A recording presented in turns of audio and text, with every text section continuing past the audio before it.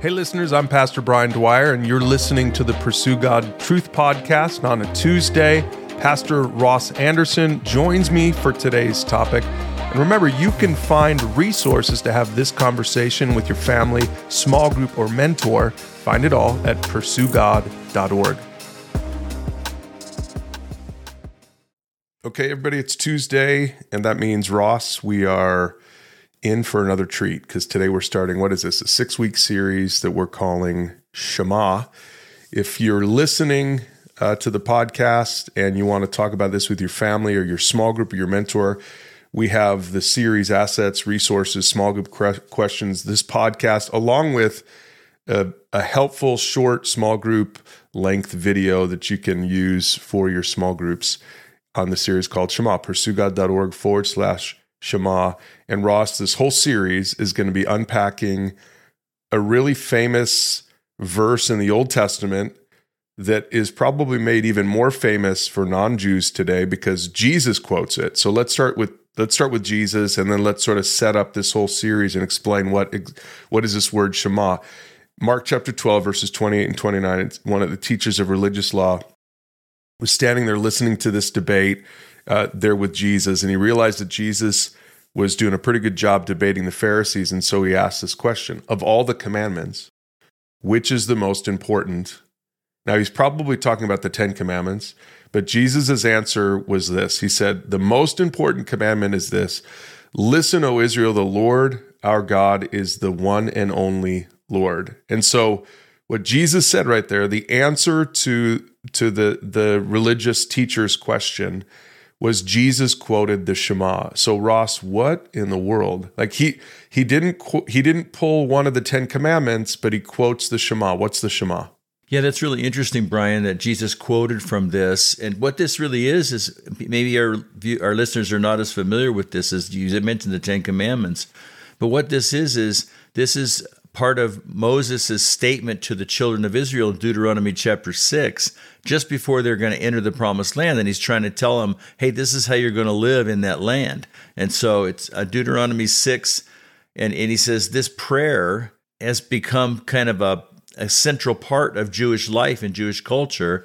It's prayed by Jewish believers every morning, every evening, has been for centuries. It's kind of like the way we would recite the Pledge of Allegiance in school, growing up. This is the kind of thing that this became normal because it declares a person's devotion to God, and it demonstrates the character of God, shows us how to respond to God, and how to maintain an intimate relationship with God. So that's why Moses is saying, hey, this is the most important thing before you go into this land that God is giving you.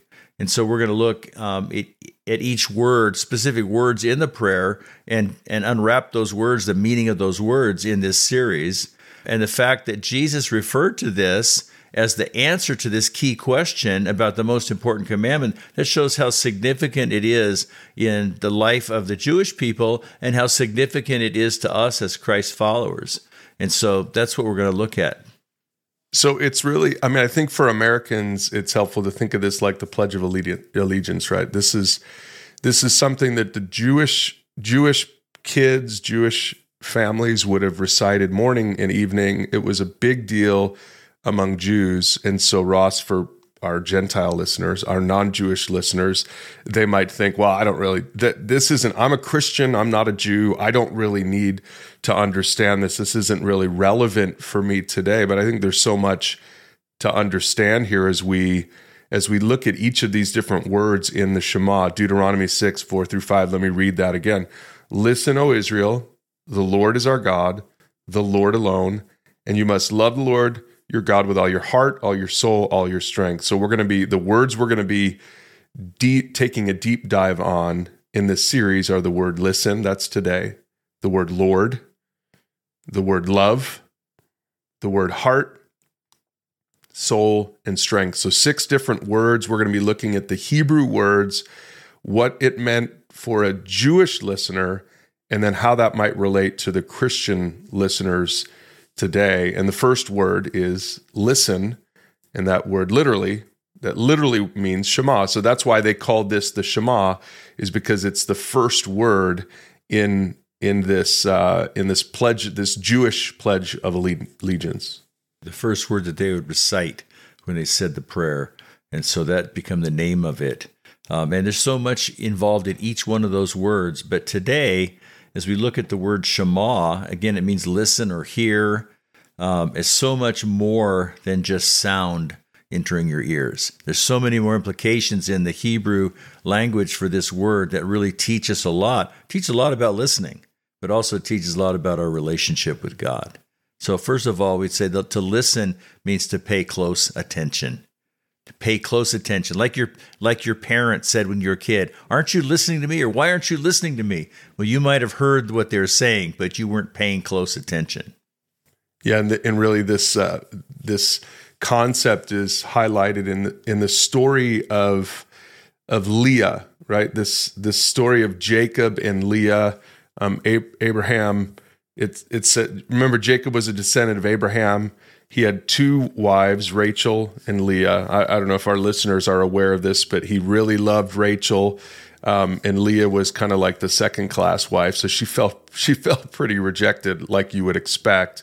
Genesis 29:33 says that she soon became pregnant and gave birth to a son, and she named him Simeon, for she said, "The Lord heard that I was unloved and has given me another son." How does the names were a big deal for the Jewish nation, and the Old Testament names always meant something.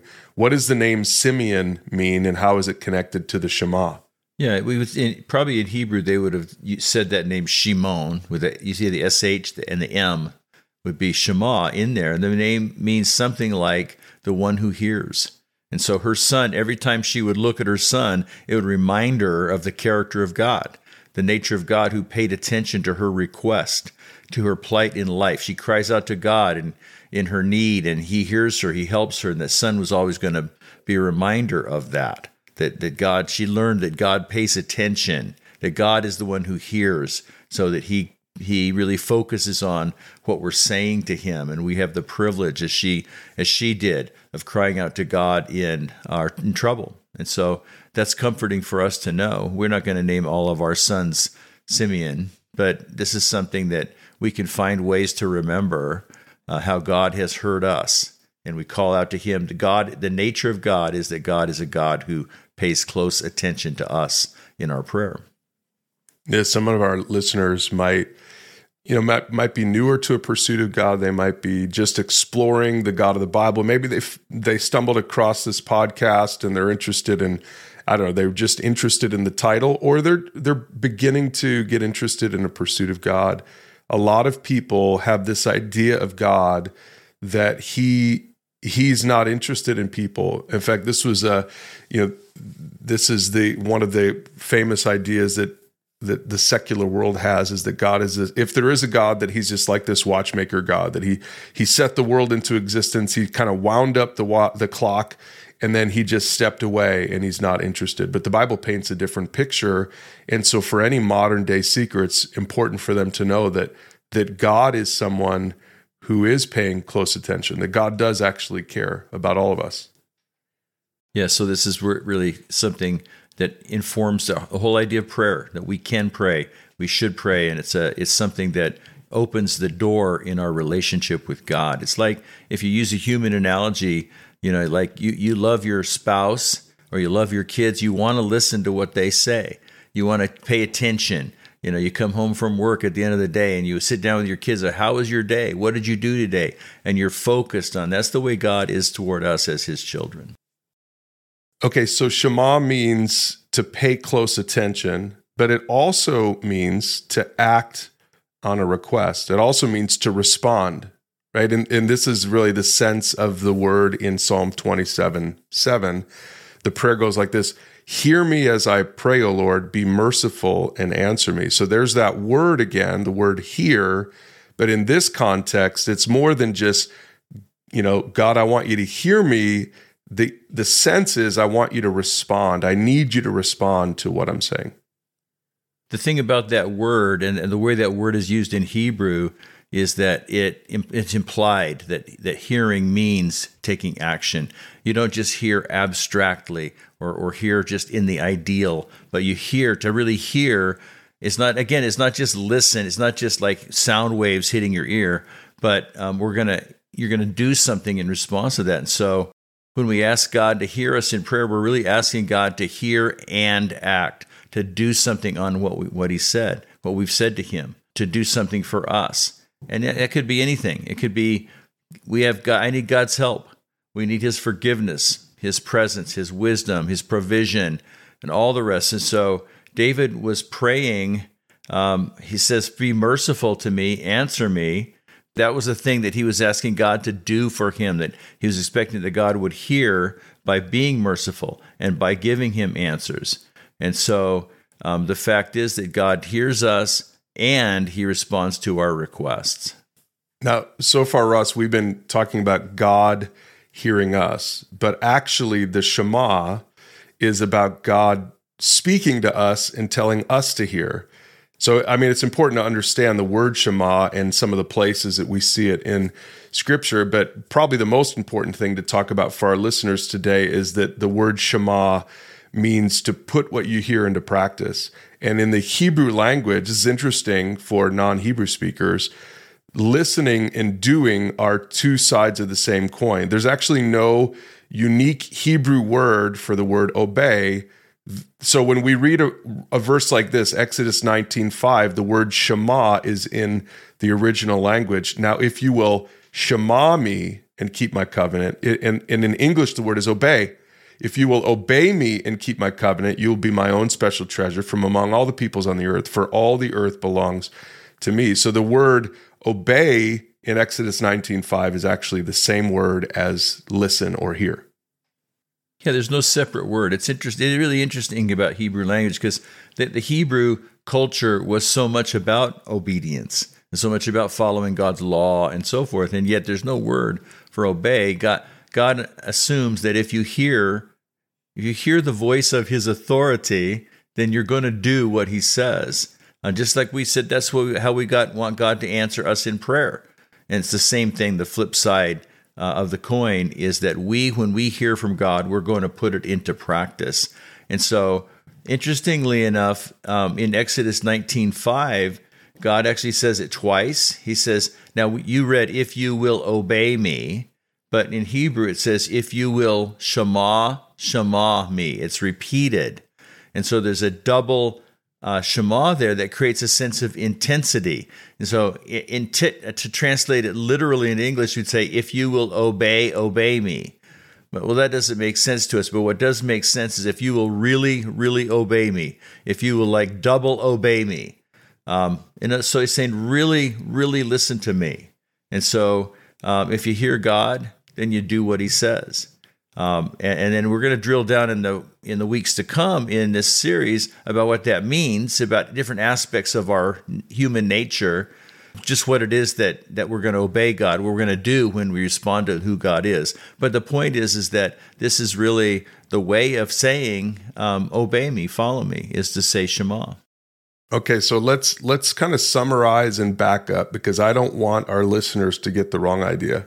Okay, so Deuteronomy 6, this when God first speaks the Shema to the people of Israel, which becomes this mantra, this pledge of allegiance for the Jewish people from the days of Moses all the way into the days of Jesus. This pledge is all about being obedient. It's all about, to use the language of Exodus 19, it's all about keeping God's covenant. In fact, He says it there, if you keep my covenant, then you'll be my own special treasure from among all the people. Then I'm going to love you. Then I'm going to take care of you. Then I'm going to bless you. Is almost the sense that you get. In other words, the sense that you get is if we would keep our part of the covenant, then God will keep His part of the covenant. Ross, that sounds suspect to me. Looking at it through the eyes of biblical evangelical Christianity, that sounds like works-based righteousness. It sounds like Moses is setting up the people of Israel with this Shema prayer. He's setting them up for failure because could the people ever Shema in the Old Testament? Once we dig into the prayer and go into it in the coming weeks, we're going to see how very challenging it is. It calls for a complete, total commitment of every aspect of our being, and I'm going like, well, when do I ever do that? It's pretty rare when that actually happens, much less consistently. But let me just back up for 1 second before we explore the solution to that conundrum and just say the nature of a covenant. What is a covenant? A covenant in the Bible, the covenant is simply God says, you'll be my people and I'll be your God.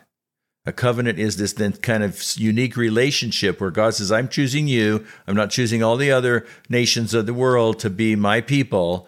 And he says, you'll be my people. I'll be your God. He says, I'm making a commitment to you that as I choose you, I'm also committing to your well-being, to your welfare. But in the Old Testament, in the Old Covenant, literally what that means, there is provisions. The law of Moses would say, here's what it means to be my people. And in a sense, we could say the Shema is a summary of that. Here's what it means to be my people. And so the nature of this relationship with God involves some kind of stipulations in a sense. It involves an identity. This is how the identity carries out. Now, it wasn't because they fulfilled the stipulation that God chose them. God's choice of them was completely unconditional, completely by his grace. But he says, now that I have chosen you, there's a certain way that you should live. And that's captured in the Shema. And so, yeah, that in some context, that could sound like, oh, we're really saying I got to earn my way to God. I've really got to live up to all these expectations. And that's how some people understand the idea of covenant, that if you do all the things that God says, he's going to bless you. And so that is why I think I'm glad you brought this up, because it's really important to understand the larger context of the Old Testament. In fact, all of the commandments, the covenant, the commandments, all the things, the law of Moses, all of what that involves, that could be confusing to Christians who now in Jesus we're under the new covenant, it's called. But so what does that mean? And I think there's some important data points in the later parts of the Old Testament and the prophets where Israel had failed to live this, and just like we would if we were on our own. And so that there's some hope that comes in the latter parts of the Old Testament about how to not fail at hearing God and doing what he says. Yeah, it's many times the prophets in the Old Testament would say things like this. They have ears, but they're not listening. They have the physical, body part that you're supposed to use to listen to Shema, but they're not Shema'ing. They're hearing, but they're not listening. And this is a problem not just for the Old Testament followers of God, but even for modern day followers of God. And that's why when you read Ezekiel 36, 26, and 27, it's so helpful and it's so hopeful. Here's God's answer to the Shema problem. He says, I will give you a new heart. This is the prophet Ezekiel prophesying about a future day that would come. I'll give you a new heart. I'll put a new spirit in you. I will take out your stony, stubborn heart and give you a tender, responsive heart. I will put my spirit in you so that you will follow my decrees and be careful to obey. There's that word again. Be careful to obey my regulations. So the solution to the Shema problem, and again, the Shema problem is that God said, I want you to listen. I want you to hear. I want you to obey. I want you to keep my covenant. And remember, Moses is saying all this in Deuteronomy 6 before the Israelites are entering into the promised land. He's basically saying, hey, it's going to be good for you. It's going to be good for your families as you enter into the promised land, this land of the covenant that God promised to give you. And here we are finally taking this promised land, and we're going to set up a government. That's essentially what the Ten Commandments were. It was like the rules to live by as a community of faith in the promised land. So I mean, it's this exciting time that the Israelites were entering in Exodus there. But as you continue to read the Old Testament, you see just failure after failure after failure. Because why? Because they couldn't Shema. They couldn't listen and obey. They couldn't keep the covenant. So every morning and every night, these families would come together and do the pledge. But it's kind of like they were just words, empty words. And so we fast forward to the end, and now here this prophet Ezekiel is saying, look, there's going to be a day when all this stuff that we set you up for in Deuteronomy 6, when all this stuff that we set you up for is finally going to be achievable, but it's not going to be achievable by your effort. by your intention, by your willpower. It's going to be achievable because I'm going to put my spirit in you so that you can Shema. Yeah, so essentially, God says, look, I've got this whole new covenant I'm going to bring, and I'm going to do it a different way than the way we did it before. And so it's not like God says, no, it doesn't matter if you hear me or not. It doesn't matter if you obey me or not. But he says, look, I'm going to be the one who provides the means, the power, the ability for you to obey me. So he says, I'll put my spirit in you so that you will follow my decrees. You will be careful to. So that's what it takes. It's not in me inherently. I may want to for a while, or I may want to for impure motives or whatever, but I've got this stony, stubborn heart without God's work in my life. And he says, I'm gonna give you this new way of approaching me, and it's going to be a whole new covenant. I'll still say, you'll be my people, I'll be your God, but here's now, and it'll still be, as my people, you live a certain way, you have a certain identity. But now we have this whole new means. So Jesus came, he's the mediator of the new covenant. He came to forgive our sins, all the ways that we have acted out of character with God. We forgot to hear him and obey him, and all the ways that our heart has been stubborn. Jesus, I'll forgive all that. He died on the cross to forgive that.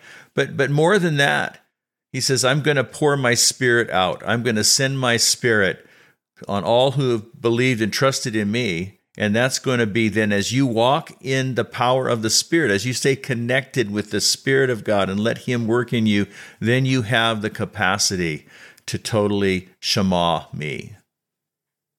So Ross, we started with Mark chapter 12, verses 28 and 29, and let's come back to that. Now that we've been on this little Old Testament journey through the Shema, let's go back to that passage so that maybe our listeners can really understand this in a new light. Remember, it says there that one of the teachers of religious law was standing there, and he asked Jesus this question: of all the commandments, which is the most important? Again, he's thinking about, most likely he's thinking about the 10 commandments. He's probably thinking that Jesus is going to say, well, the first commandment or the fifth commandment or the eighth commandment. But Jesus didn't reply with any of the commandments. The guy was trying to trap Jesus. But Jesus replies with, I like to think of the Shema as the preamble to the 10 commandments. It's like the I don't know, like in a book, if you're, or it's almost like the Cliff Notes, maybe. That's a good way to say it. It's the Cliff Notes for the 10 commandments. Here's what the 10 commandments are all about. And he says this: listen, O Israel, the Lord our God is the only one and only Lord. So he quotes the Shema, something that this teachers of religious law would have very, intimately understood. It was something that he probably just recited earlier that day with his kids at home. And now Jesus is like putting it back in his face, and he's saying, this is the most important commandment, and you know it by heart, but you're not actually living it because you can't. Because we're all broken, we're all sinful, and we all need a Savior. So, Ross, maybe let's sort of end this episode with, so how does Jesus fit into the Shema? We've talked about the Holy Spirit. We've talked about how Ezekiel said the Holy Spirit will come and will enter into us and will move us from the inside out to be obedient, to Shema, to listen and obey. How does Jesus fit into this whole picture? One way, kind of to back it up and look at it a little bit theologically, is one way is, so when God entered into covenant with Israel, the original, the first covenant, he said, here's how we're going to ratify this relationship. So, when you get married in American culture, you go down, you have a wedding and somebody says, do you take? And you say, I do. There's kind of a ratifying process, and you fill out a certificate and turn it into the county. Well, in back in those days, to ratify a covenant, and this was true of covenants between nations and covenants between individuals and so forth. They say, well, I'm going to make a deal with you. I'm going to, have this relationship with you. The way that a covenant was ratified was through an animal sacrifice. And so on Mount Sinai, to initiate this original covenant, the Mosaic, because it's Moses, the Moses covenant, there was a bunch of animals that were sacrificed by Israel as offerings to God. And so why don't we do that anymore? Well, because Jesus said, as the Messiah, he came to offer the ultimate sacrifice. Now, we often think of that sacrifice as being the forgiveness of our sins and the ways that we failed covenant. Well, that's very true. But there's also this element of it that we don't often think about, is that Jesus' death on the cross and his blood spilled is ratified the new covenant. That's why he told, when he instituted communion with his followers on the last night before he was killed, in the Last Supper, he took the bread and he took the cup and he passed it around. He said, "This is my blood of the new covenant, which is poured out for many for the forgiveness of sins." So the forgiveness aspect for sure, but Jesus' sacrifice says, I'm going to create this whole new relationship between you and God that's now based on me paying for your sin. No more animal sacrifices because they're temporary. Me paying for sin permanently. But also, he says, I'm going to send my Holy Spirit to give you a whole new way of living. So Jesus is really at the core and central to the whole new covenant and the whole way that we can obey, because he has given us a clean slate, a fresh start, and he's come in within us and brought about transformation by his Holy Spirit in some way that the Old Testament characters were not able to recognize or participate in somehow. So Jesus is really at the heart of it all. Yeah, a good summary of this is given by Paul in Ephesians 2, verses 8 through 10. He says this: God saved you by his grace when you believed. He's talking about believing in Jesus. And you can't take credit for this. It is a gift from God. Salvation is not a reward for the good things we've done, so none of us can boast about it. And so in verses 8 and 9, Paul is talking about the fact that Jesus, by his blood, by his death and resurrection, establishes this new covenant that we can be a part of by faith. But then he says in verse 10, for we are God's masterpiece. He's created us anew in Christ Jesus so we can do the good things he's planned for us long ago. There's the Shema. Jesus did it for us so that we could listen and obey. Now, the Israelites didn't understand all this in Deuteronomy 6. And the teachers of religious law didn't understand this in Mark chapter 12. But we today can step back and we can look at all of Scripture and say, oh, that's what this was about all along, is that Jesus would give us the ability to listen and obey, that even obedience is a gift of God's grace, just as salvation is, and it's all about Jesus. So that's week 1 in the Shema. Again, if you want to talk about this with your family, with a small group or a mentor, you can find all of it online at pursuegod.org/Shema. And make sure to join us next week as we look at the second word in this Pledge of Allegiance. We're going to talk about Lord.